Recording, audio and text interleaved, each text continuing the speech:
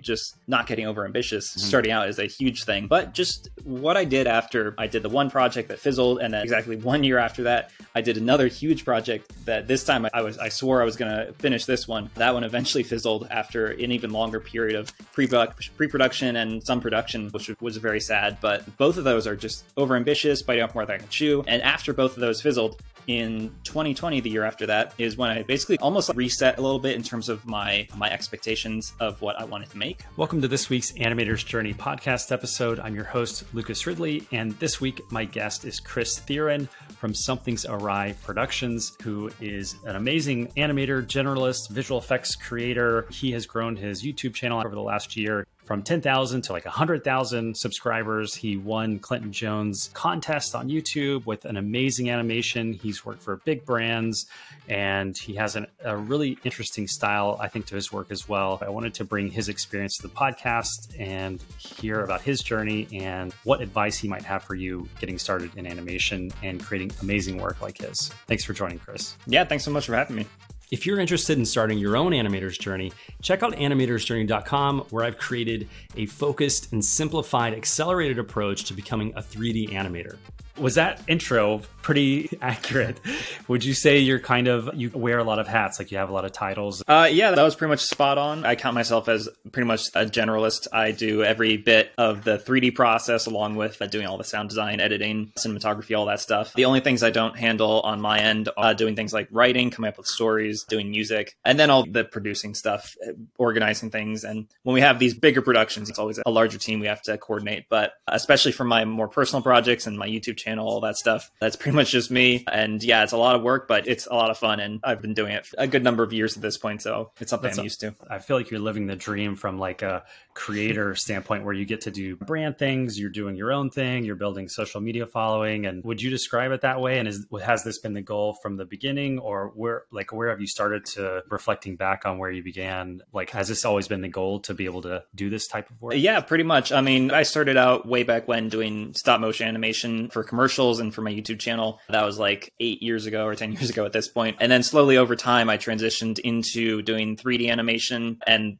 I took basically the commercial stuff I took that with me and translated that into what I do now. I would say it definitely has been basically the goal. I wouldn't say I've hit the peak of my dream yet for where I want to be in projects I handle, but I definitely think I'm working up towards that. Like you said, being able to juggle both doing commercial projects, which actually pay money, and then balancing that with doing my own short films and things like that in between all that, that is pretty much the dream. And for what I do is basically freelance. So it varies year to year in terms of how much work I actually get. But luckily, I'm able to, like I said, compensate for the lack of like commercial projects with doing larger short films. So last year, I was able to do 2 films, Screw Up in the Night and Unlucky Charms, because there were some longer periods there where I had more stuff to do. But the whole part of this dream that I'm trying to do is being able to use these short films as a way to advertise myself to doing commercial work. And so that's how I justify it to myself. And it's basically been my strategy for, I think, the last 3 years, just doing my own stuff, putting it up online, showing it to people. And then we've actually gotten at least decent response from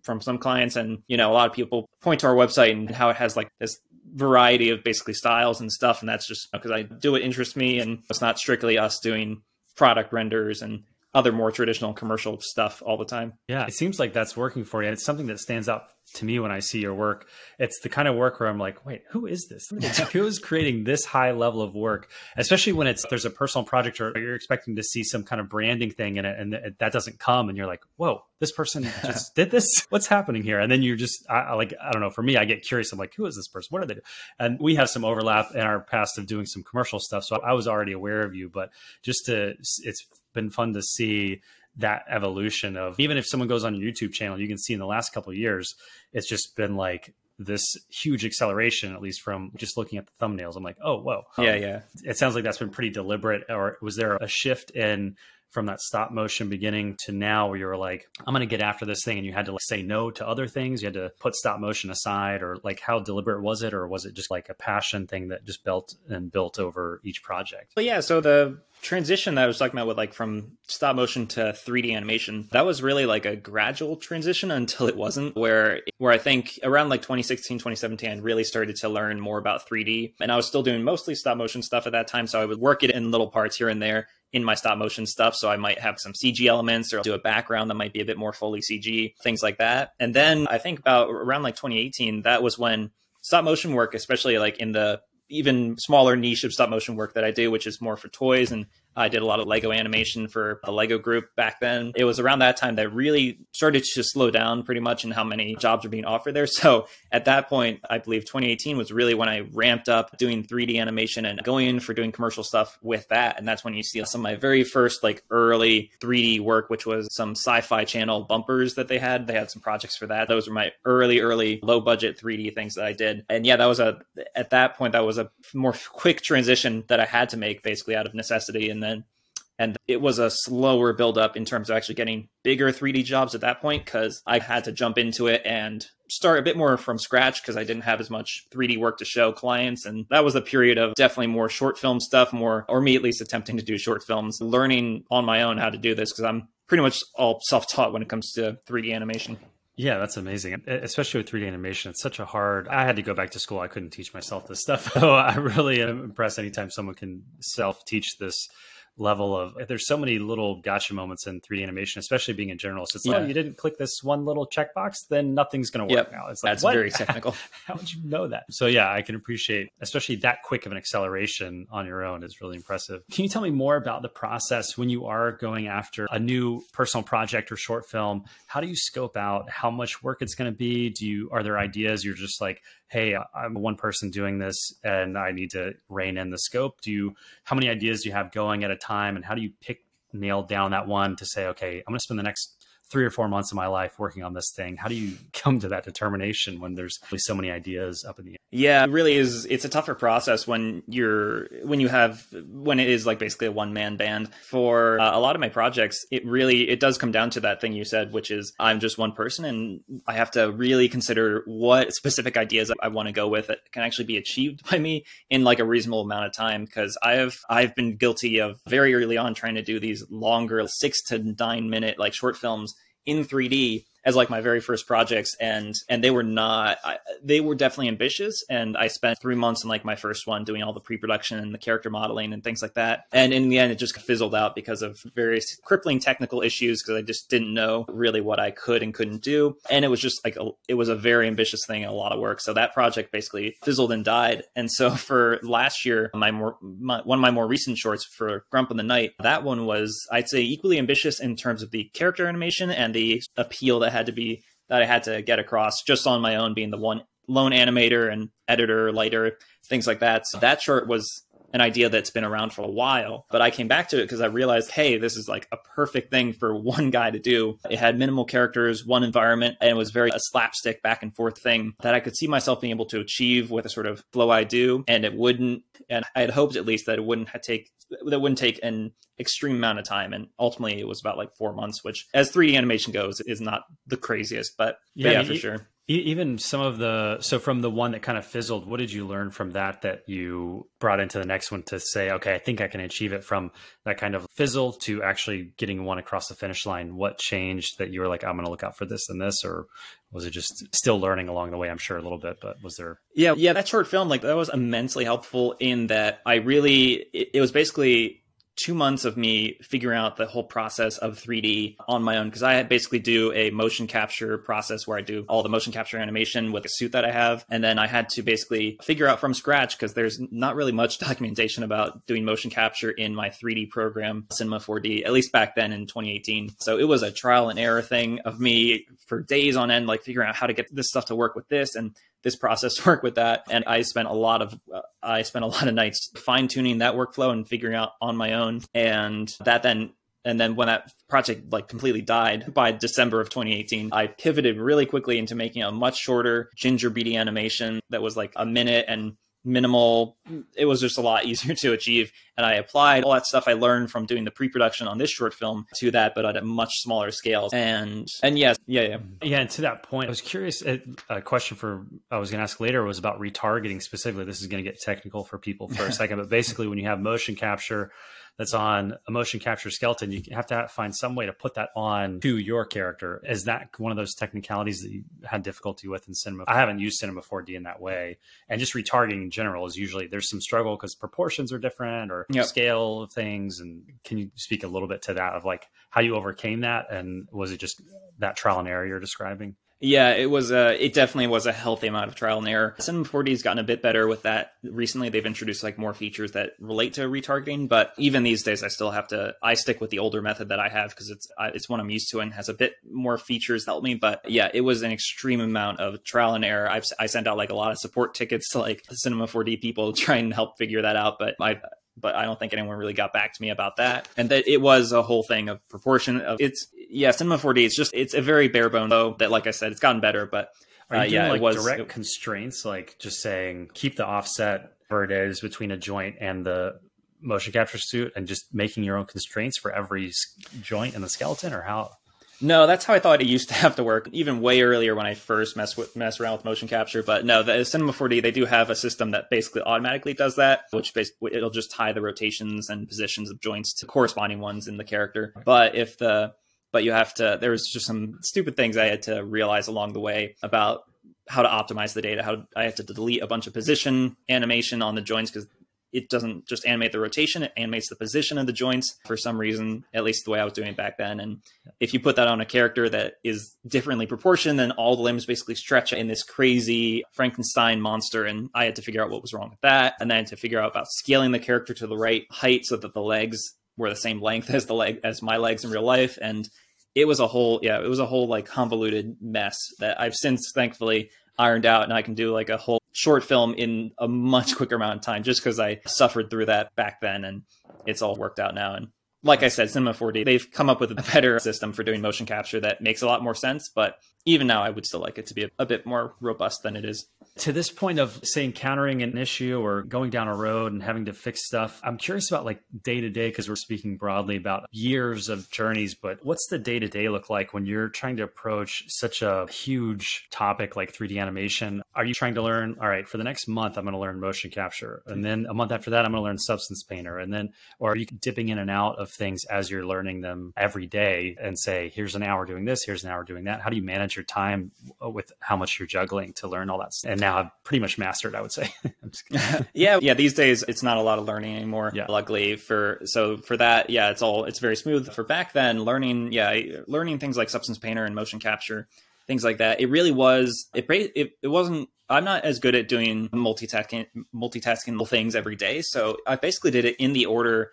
I basically learned in the order of how pre-production might normally go. First was basically learning how to do better character modeling and things like Maya, and eventually ZBrush is what I went with a few years later. And then after I figure out how to do that, I'd move on to learning Substance Painter to texture the characters. And all these basically took, I think I probably took like a few days for each of them to figure that out. And then after I get the character done, I'll have to learn how to do all the rigging in Maya, or actually the weight painting in Maya. And then after that, it's doing the whole motion capture journey of figuring that out. And that one obviously was more of a week of back and forth trial and error. But yeah, for me, it is just like a few days on this, move on to a few days on that. And it's all in the order that it might normally go, because I don't think I could handle doing a back and forth juggling of learning one thing 1 hour, learning another thing another hour. And it just makes more sense. Like for later down the line, I can just take that whole process that I just did of going from modeling to texturing to rigging, and then just compress that into a few days. So it all still feels like a familiar workflow to me. Is there any step of that process, I guess, that you dislike the most? And the converse, is there, if you only had to choose one step of that process to do, which one would you pick? Oh, yeah, that's a good question. For the one I hate the most, I think it would definitely have to be, it's definitely the whole rigging part of it. It's the most tedious, the most technical, and really, it really is not the most fun. Luckily, I've done it enough where it's not a huge issue as much as it was before. But yeah, definitely rigging up a character, setting up the bones, and then creating the actual character rig, like a facial rig and a hand rig and all that. And I have to basically sculpt out every single facial expression for the whole facial rig that I do, which I've done so many times at this point, but it's so dull at this point and can easily mess you up way down the line if you don't think of a certain thing or you just do some nonsense. The one I think I really like the most, if we're talking about like the whole 3D pipeline, would definitely have to be compositing, because that is is first off, it's the quickest thing, and it's where everything comes together in the end, where you got all the frames finally rendered out after a month of rendering on the computer. And now you can just quickly iterate on these scenes and actually see it all finally come together with all the smoke, the dust, lens flares, and all that stuff. And so you see the culmination of just all your effort like come very quickly, and you can go from shot to shot, and it only takes you like a few hours maybe to do compositing, as opposed to maybe if you're doing like animation or lighting or something like that, where it's 2 shots a day you'll get done, and it's a very tedious part of the whole process. Yeah, that makes sense. I went to school thinking I was going to be a compositor, and I switched gears into animation. But I do have an affinity for compositing for that same reason, where you really sweeten the whole process that took so long. You can sweeten something and like kind of change how it looks completely very quickly at the end. Yeah, exactly. It's really rewarding. Yeah, that's cool. So when you work on bigger teams, is that the thing that you choose to take on yourself, or how do you work when you're working on maybe a commercial or something like that? How do you organize that team, and what part do you play? Yeah, for commercials, I still take on quite a bit just because that's what I'm used to. And I find it might take longer to actually explain sort of the workflow to someone else than just do it myself. And I can also just kind of be very particular about things. So when we actually set up a larger team, I'll hand off the things I dislike the most to a team that hopefully likes it and hopefully does it a lot better than me. Mainly the doing animation, because I usually do motion capture, but for most projects, actually doing hand animation is a lot more appealing and just makes more sense. So we'll give that off to like professional animators. We'll also give off all the character rigging and things like that, so that they can make a proper character rig that everyone can understand, and it's not just my very specific rig that works for me and probably no one else. And then depending on the project, I might handle modeling. Or if it's like a lot of stuff and a lot of characters, we'll give that off to yet another team, and then they can all work together on basically that chunk of the process. And then I'll handle collecting it back all into Cinema 4D, doing all the shaders, the texturing, lighting, compositing, editing, sound effects, all that stuff. And then obviously just directing the whole thing. And that's basically my part of that. That's awesome. Yeah, it sounds like having that background of doing all those personal projects, it gives you that kind of insight to be able to manage so many different things and pick and choose where you're going to do best for the project. I'm sure the schedule that you have and the budget and all that are all the considerations you have to make when you take that on and delegate. A technical question, because we were talking about the render side of stuff. I think I've heard you mention you use Redshift. Is that still the case?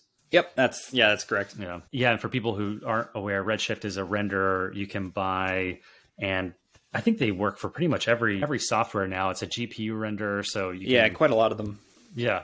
And do you have multiple GPUs, or do you do cloud rendering? Okay. Yeah. So we used to do cloud rendering for some older projects when things would get tight, but these days we've grown out our collection of GPUs. It's still very small, and it's going to be growing in the next few months. But right now we have basically 2 computers that act as their own render farm, each of them with 4 GPUs like crammed inside. Older GPUs at this, but they still, when you combine 4 of them, it's 4 times faster than maybe if you just had one newer GPU. We're able to basically render some shots on one computer, some shots on the other computer, and get it done that way. But still, it's a very janky render farm setup we have. I feel like I'm on the cusp of having to do the same thing. And what keeps me from doing that is I'm like, I don't know if these GPUs work together. I'm not like a super technical guy. And then I'm like, what manages that? I think there's like another software that you have to get to manage the farm itself. And it just gets a bit complicated. Is that what you found? Or you've obviously I'm on the cusp of having to actually make our render farm actually more industry standard, because like you said, there are applications that you actually manage the whole farm itself. Right now we don't have that. I messed around earlier last year, but it seemed to slow down some of my computers for some reason. So I just went back to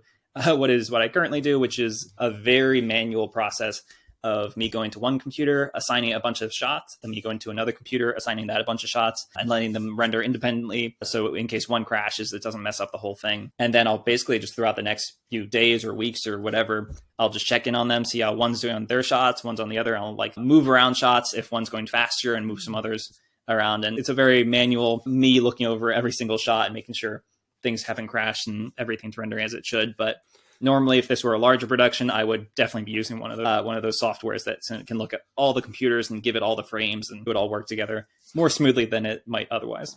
Yeah, that's good to know. I can totally appreciate the position you're in, because I've normally just done the cloud rendering thing because I'm like, I don't want to worry about it, and you pay extra to just get it done. Yeah. Every frame can be on its own computer, or if it needs to be, and I don't have to worry about it, but it is very expensive. And to give people context of who maybe have never even rendered anything, was that one of those technical things that you ran into when you're saying, oh, I'm going to do like a 6-minute long short film and maybe you haven't rendered something before? And was that one of those things where like, oh, this is going to take a year to render or something? Yeah, for those short films, if I had gotten to the rendering step before the project fizzled and died, that would have been the next thing I ran into that would have crippled it a second time. But to be more specific about why the first project it crippled on a technical level was mainly VRAM and the lack and these large basically forest scenes I was doing that were just crashing my really janky setup back then, which was like a MacBook Pro connected to an external GPU, and I was just running older Mac OS software to get it to all work and using Octane Render and Cinema 4D, and the whole thing was just struggling. And eventually it just became impossible to even render a frame. It would just crash. And since then I moved to Redshift, which is a lot more stable and can handle larger scenes without completely freaking out and crashing. Yeah. Do you ever use Redshift? Do you ever use proxies and stuff? I don't know if it depends on the scale of the scene. Speaking of RAM, I've not used like the Redshift like proxy things. Yeah. I used a bunch of like instances and things like that, but that's Yeah. more a Cinema 4D feature, and they're very good with their multi-scatter and render instances and things like that. But that's cool. Yeah, I'm not great at optimizing a 3D scene, so mine are pretty heavy half the time. Yeah, to give people like a sense of the scale, because like earlier you mentioned like a month in regards to after all that's done and you get into compositing and you work with that month-long render time. For people listening, like that's not an like he's not exaggerating. Like it can take a month to, if I've done math on I was like, if I render this on my machine, it will take 4 months to render this 24 hours a day and no frames fail. And that's why you have to turn to other methods like cloud rendering or setting up your own render farm. And for someone who's just interested in animation though, that's typically what we don't have to worry about as animators. And we try to work in as light of scenes as possible. So if you have a forest or something, you would have only a tree that they're interacting with or just little primitives so that you can keep the scene super light. So I just don't want to scare away any people who are like, I want to animate and I have to deal with all this other stuff. That's not really an animator's thing. I know a lot of people get into animation because they want to do what you're doing and make these amazing short films.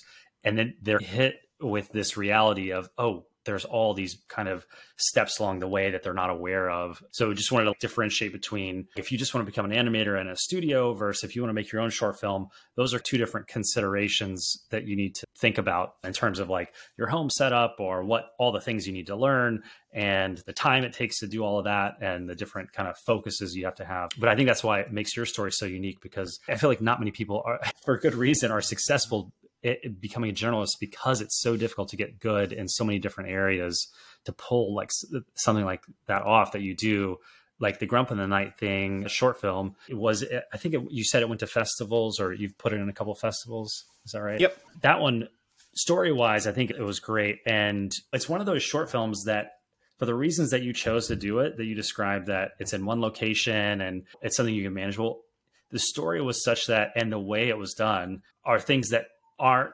something that are at the top of my mind that, oh, I can tell it's in one environment and you're so enthralled by the story itself that the reasons why you chose to do it on technical level aren't obvious to someone, I think, watching it, which I think just speaks even more to the success of that execution of that idea was really impressive. So if you guys haven't listening, if you've not watched his stuff yet, you can see on his YouTube channel, I think it's Kris with a K, E-T. Is that right? Yep. Yeah, on YouTube. And so if you type in Something's Awry as well, that's the name of their production company, you could find their YouTube channel as well to see and subscribe to his channel there as well to see his future work. Because I'm sure you have some new amazing stuff coming down the road. Like you said, the idea you went with that's an idea you've had for a long time. So are there a bunch of ideas you've also had for a long time you haven't gotten to yet? Yeah, like there's always a list somewhere. There's we have a bunch of scripts that have come and gone and weren't made for various reasons.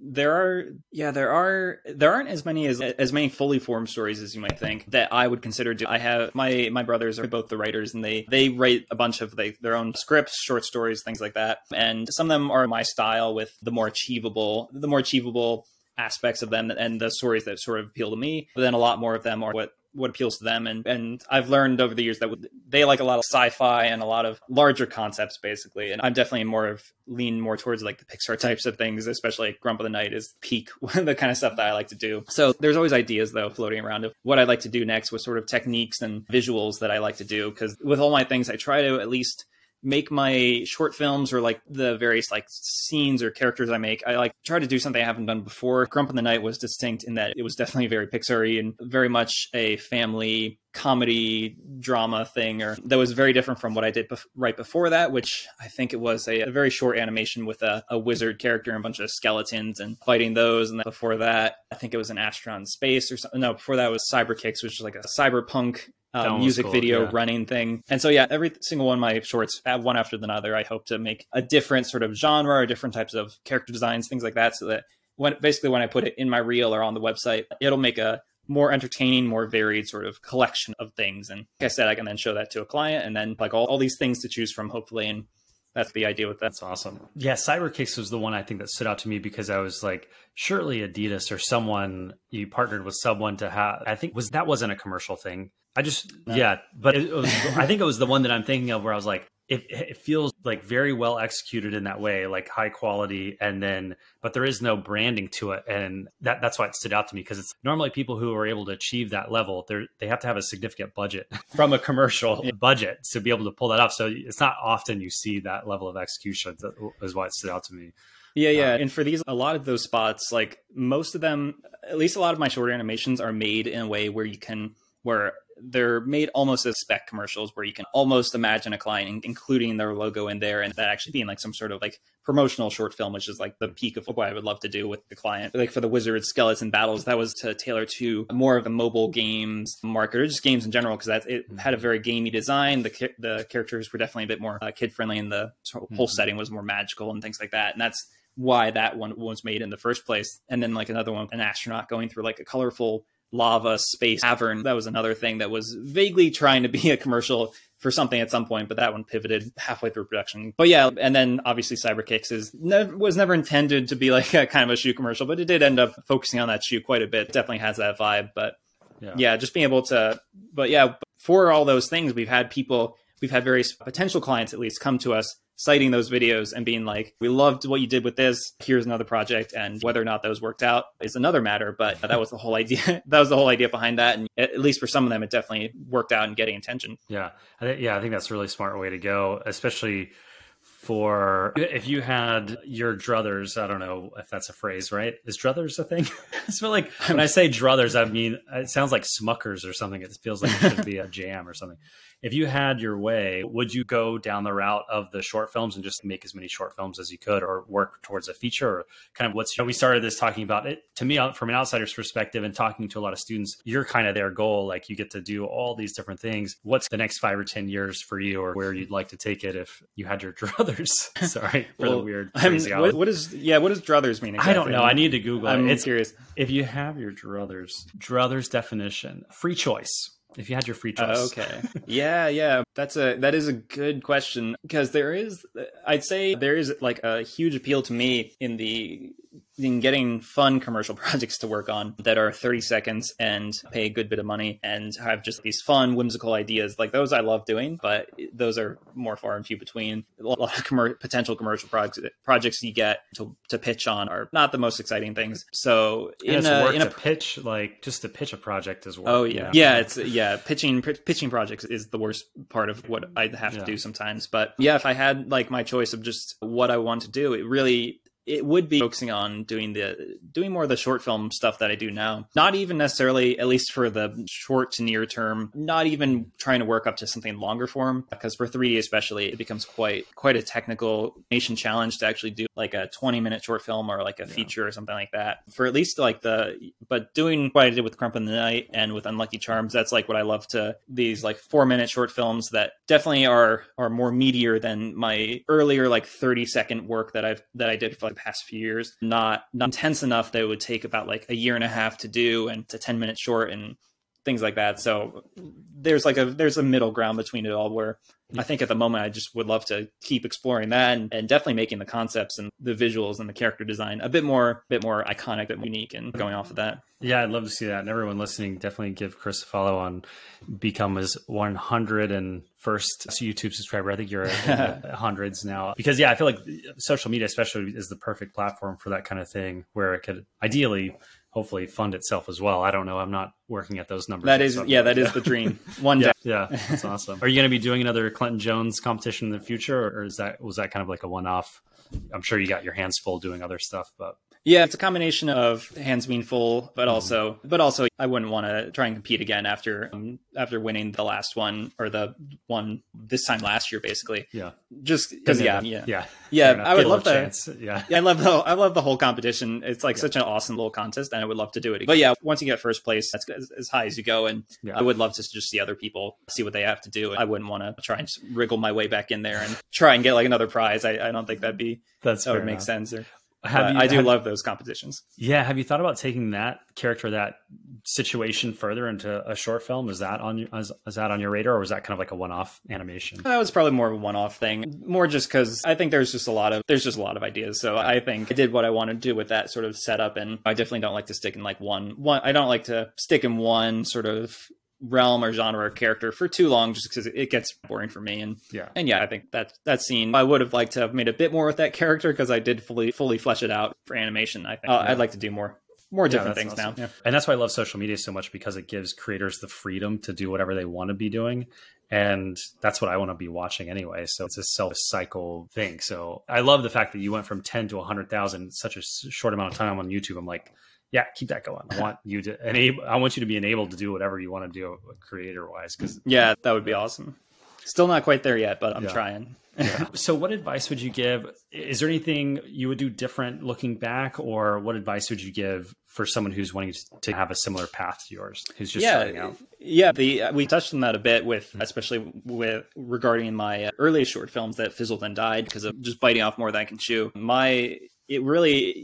Obviously just not getting over ambitious starting out is a huge thing, but just what I did after I did the one project that fizzled, and then exactly 1 year after that, I did another huge project that this time I swore I was going to finish this one. That one eventually fizzled after an even longer period of pre-production and some production, which was very sad. But both of those are just over ambitious, biting off more than I can chew. And after both of those fizzled, in 2020, the year after that, is when I basically almost reset a little bit in terms of my expectations of what I wanted to make. So you can see the earliest short film was this, not even short film, but the earliest animation I did after I tried to recenter how I approached these things was like a balloon pirate thing, where it was a very minimal thing, just in the clouds with these two kids who are just riding this like homemade pirate ship thing with a bunch of balloons on it. And that was two shots reusing characters that I already made. And the idea behind that was all relating back to just not getting carried away by overambitious stories or all these shit like that. So I started insanely small and used that